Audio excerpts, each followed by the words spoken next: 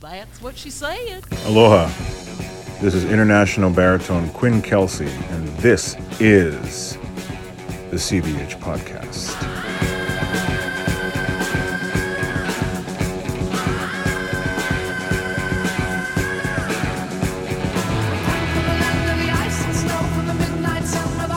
Yes. Good morning. Thursday, October 21st. It's finally feeling like fall out here. I got the long sleeve Henley on today. That's how I know I switch. Most of my clothes stay the same no matter what the weather. I just put sleeves on. That's it. That's the only difference. I don't think grown men should wear shorts in public. I think if you're at the golf course, that's the only acceptable place for a grown man to wear shorts in public. I stick to that. I noticed on a plane the other day, and fortunately the guy wasn't sitting next to me, but he was across the aisle, and just like full man leg on display, just like pasty, like patchy hairy. It wasn't even consistently hairy. He was like 60, and so it was patchy hairy and just pasty, veiny. His white socks were pulled up high, and he kept crossing his legs, and so he was like they were like getting pushed out. I just don't think a grown man, an adult human male, should wear shorts in public. That's all. I'm pro man pant burqa. You'll be hard pressed to see my bare legs ever. If we meet at the pool or the golf course, you might get a glimpse, but otherwise never. In the dead of summer, I've got jeans on. I don't care how uncomfortable I am too. I'm offended by it. But I'm not one of these people that thinks because you're offended that, just something should stop happening. But I just want to, as a whole, just be wildly against man leg in public. Man leg.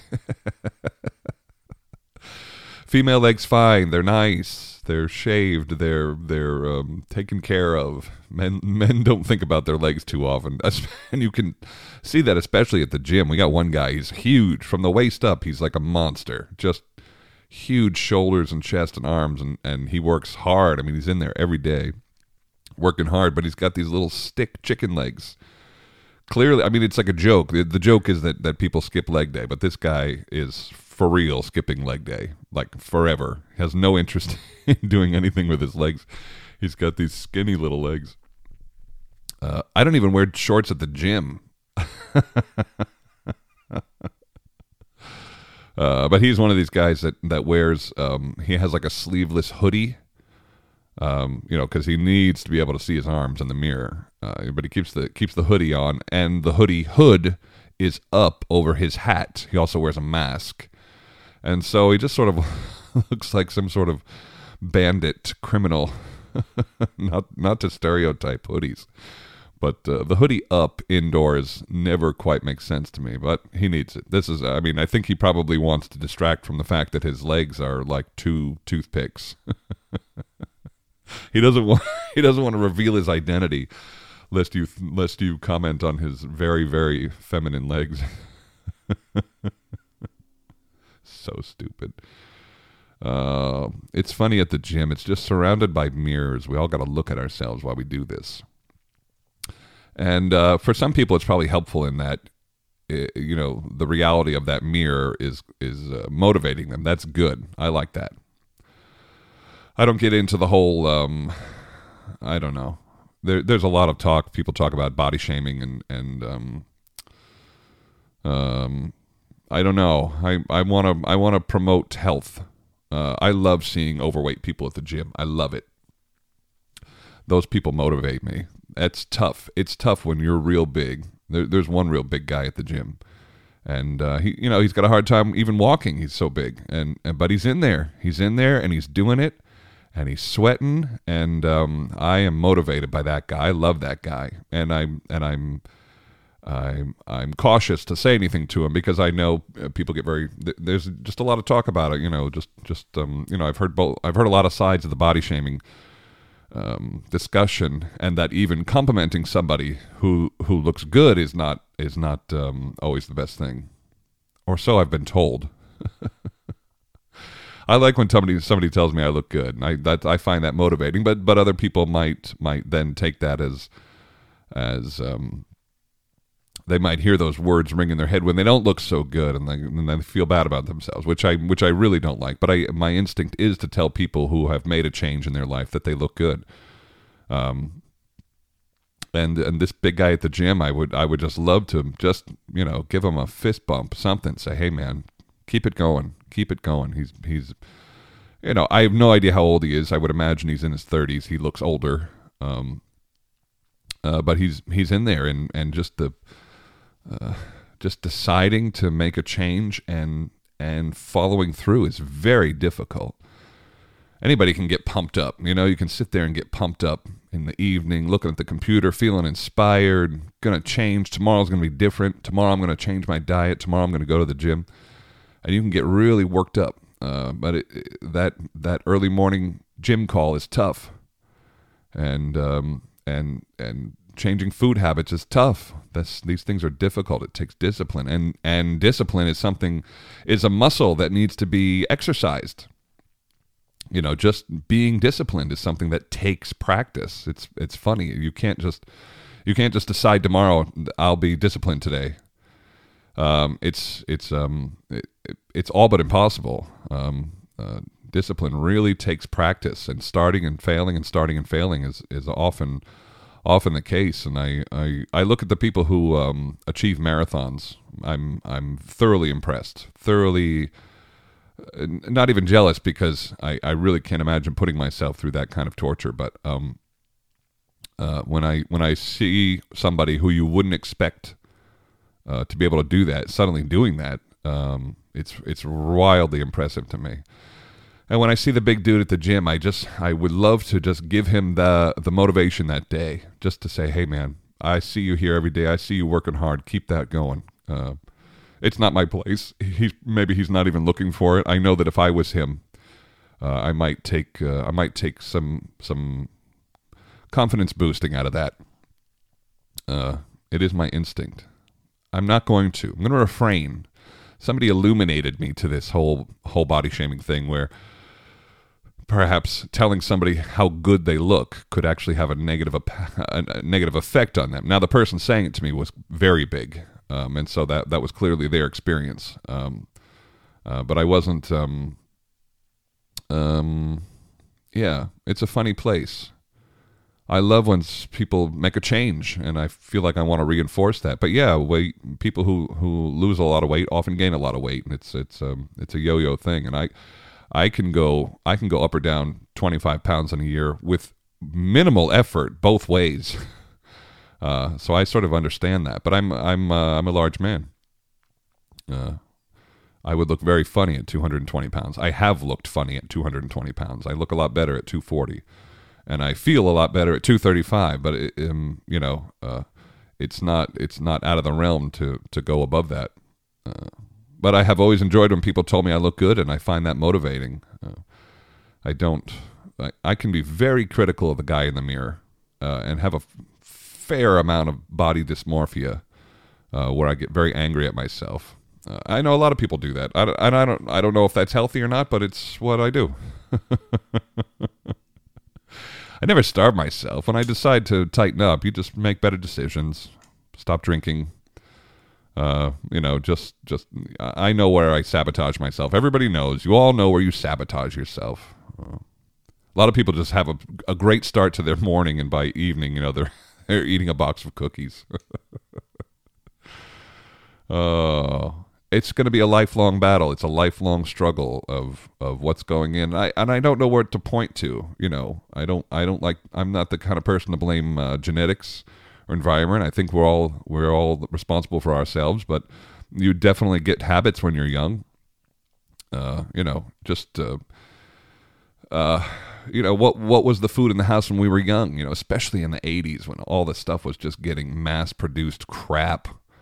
And you're depending on your family's socioeconomic standing, really dependent on what kind of food you had in the house. And if you had to feed a family of 5 and we're not super wealthy, there's going to be times where pasta's on the menu more than recommended because you got to feed everybody. I get it. It's a lot easier now to make good choices. I can go into Whole Foods and buy all my groceries, and you just have healthier choices in front of you. That's not to say the regular grocery store doesn't also have those choices, but it's just not as prevalent. It's not as in your face. You go through Whole Foods and you feel like I should get good things. I should not get crap. There's plenty of crap to be found in there too, but it's not my instinct when I'm in there to load up on a bunch of junk. And that's the difference, economically speaking, household economics wise. Really funny. I have a good friend. I won't say who or where, but recently, there's all this talk about this Facebook whistleblower, this person who put out some internal memos from Facebook saying how this is really not good for people. There was a lot of it had to do with misinformation and news and filtering, and but also the impact, especially with its sub company Instagram and its impact on young girls. I talked about this a little bit once, just this idea that young girls were psychologically taking a big hit from all the fake Instagramming. And so, this is sort of a interesting topic and a recent topic, and I'm very interested in it because I'm also somebody who's addicted to Instagram. You all know how I feel about Facebook. I killed mine years ago and haven't missed a thing. There's no part of my life that I feel is lacking because I'm not on Facebook. If something's super important or interesting, it finds its way to you, I assure you. But I am somebody who looks at Instagram a lot. I just do. And I follow plenty of people who are working out. I like to see workout techniques and bodybuilding, and this is something that interests me, and so it shows up. Whatever you're interested, just shows up. This thing, it knows us. It knows. But I like to look at those things, but it doesn't have a negative impact on me, at least not one that I'm aware of. I see, all right, this guy's working on this and that's doing this, and I just sort of like take the tip. It's like watching somebody work out at the gym. You go, what is he doing? Look at the size of his shoulders. What is he doing? And then you watch, and then you just steal that. Like, if you want to be successful, find somebody who does what you want to do and then do that thing. That is success. It's not rocket science. And so I like it for that reason. Some people look at recipes. Some people look at, whatever you're into. I look at watches on there. I like to see watches. I see a bunch of watches I could never afford, but I still like to see them. It's like looking at a Ferrari. It's not practical, but it's cool. But this does have an impact on young teenage girls, and one that Facebook admitted this is a problem. And so my friend recently just posted something very simple and fairly innocuous about filters, Instagram filters, and how this was not a good thing. And I don't disagree or agree. It is what it is. I put filters on things all the time just to focus a picture or just make you look like a better photographer or something a bit more interesting. Yeah, I have no problem messing with the lighting and shading on a photograph. We've all done it, right? Yeah. And I know there's tricks that people do to make themselves look skinnier or bustier or taller or whatever, but I just this one person just had that thing to say, and And it just made me think, not so much about them, but just about people in general.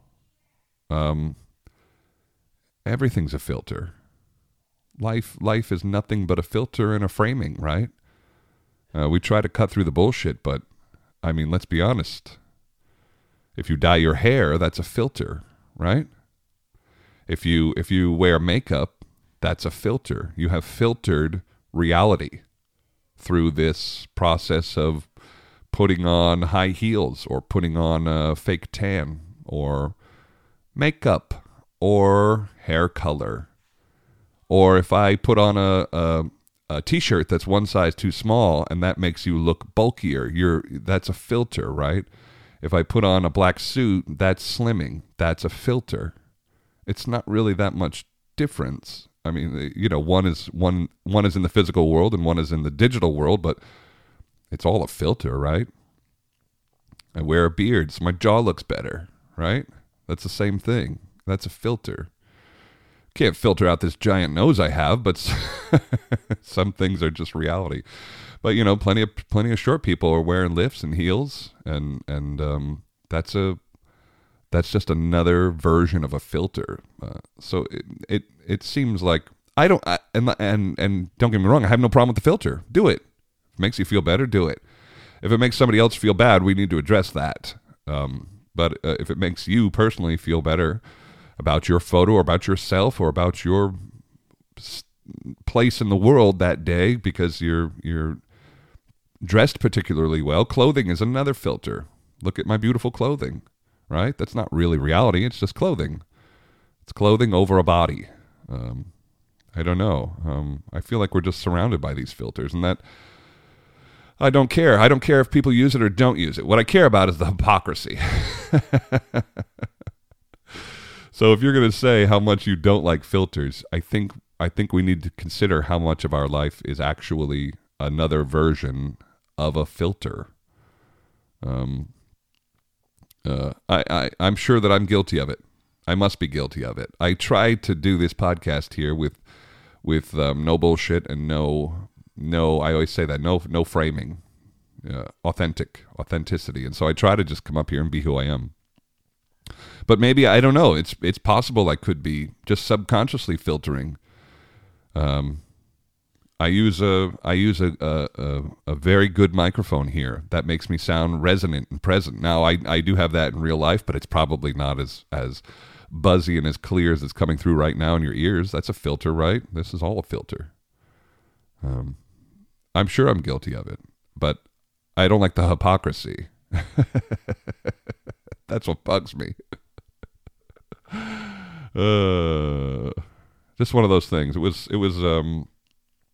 It just sort of hit me, and we were having a conversation in the house here about filters and the difference between a digital one and one in the world, and I was failing to see that these things weren't the same. They're the same to me. And I love filters. I love eye makeup on women. I love that. I think that I look better when I have a bit of a tan. That's a filter. These are filters. I don't know. It's a funny thing. It's a funny thing, this digital world. It's going to ruin us. I think the Unabomber was right. And if you think I'm crazy, look that up. I don't think the Unabomber was right in bombing people, but the man wrote a manifesto that effectively talks about how advances in technology were going to eventually ruin the world. And I don't know, it's not feeling wrong. Anything that pulls us away from nature and puts us more in front of these screens is probably not that great for us. I don't. We're the guinea pigs on this too. We're the ones who are going to find out just exactly what this is going to cost. And the cat's out of the bag. You can't put technology back in the bag. It's here. That's all there's to it. And so we need to find these times to get away from it. And I'm no different than anyone else. I got the same online problems as everyone else. I'm trying to do this thing here because this feels very real to me and is not curated. It's so self-righteous. Ugh. Sometimes I can't stand myself. See, I'm doing it better. We can all be doing it better. And filters and screens and all this stuff is it's a nice thing to pass the time when you're in the bathroom, but it's just not. If you got a real person in front of you, you got to get rid of that thing. I got to get rid of that thing. I think I'm talking to myself right now. Don't worry about what I'm telling you. I'm talking to me. Start with Facebook. Just get rid of it. It was one of the most healing things in my existence. And they give you that grace period. They know you're gonna just fail, and so you shut that thing down. And then it tells you, the first message when you shut Facebook down, the first message you get is, "Well, we're just gonna keep it here for the next 30 days. If you want to come back, it'll just be all ready for you." That's some evil shit right there. Like you decide, all right, I'm not eating ice cream anymore. But you don't throw the ice cream out. You leave it in the freezer. I'm just going to leave it here, just in case. It's evil shit, that Facebook. I can't my wife is a part of some different groups on there that are very supportive and good places where good information is passed around about the neighborhood or about the school or about the lifestyle of people who work in our business. Like I have learned through her that some of these things are very, very positive. This group effort of solving problems, because when our parents were raising us, they didn't have these resources. They had parenting, one parenting book and whatever their mother told them, but we have a lot of information at our hands when it comes to being parents and navigating different social things. And so, I think some of that can be good, but 98% of it and any and all news is just poison. It's fucking poison. Okay, that's enough. Enough, CVH. I love you for listening. Thursday, October 21. Hey, Washington National Opera starts on Monday for me. Back to work. Everybody have a great weekend, and we'll see you on Monday. Okay, thanks. Bye. Oh, yeah.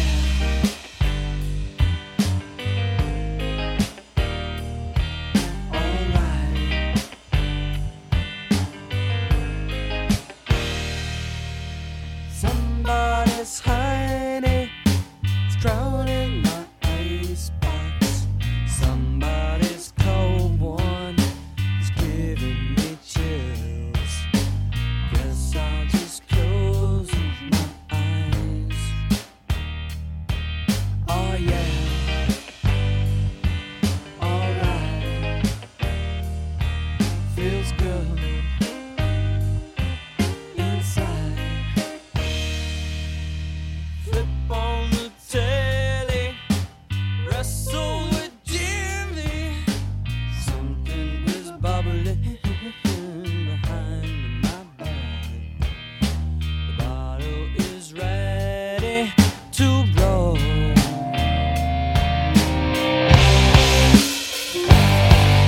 Say it ain't so. Your joke is a heartbreaker. Say it ain't so. My love is a life taker.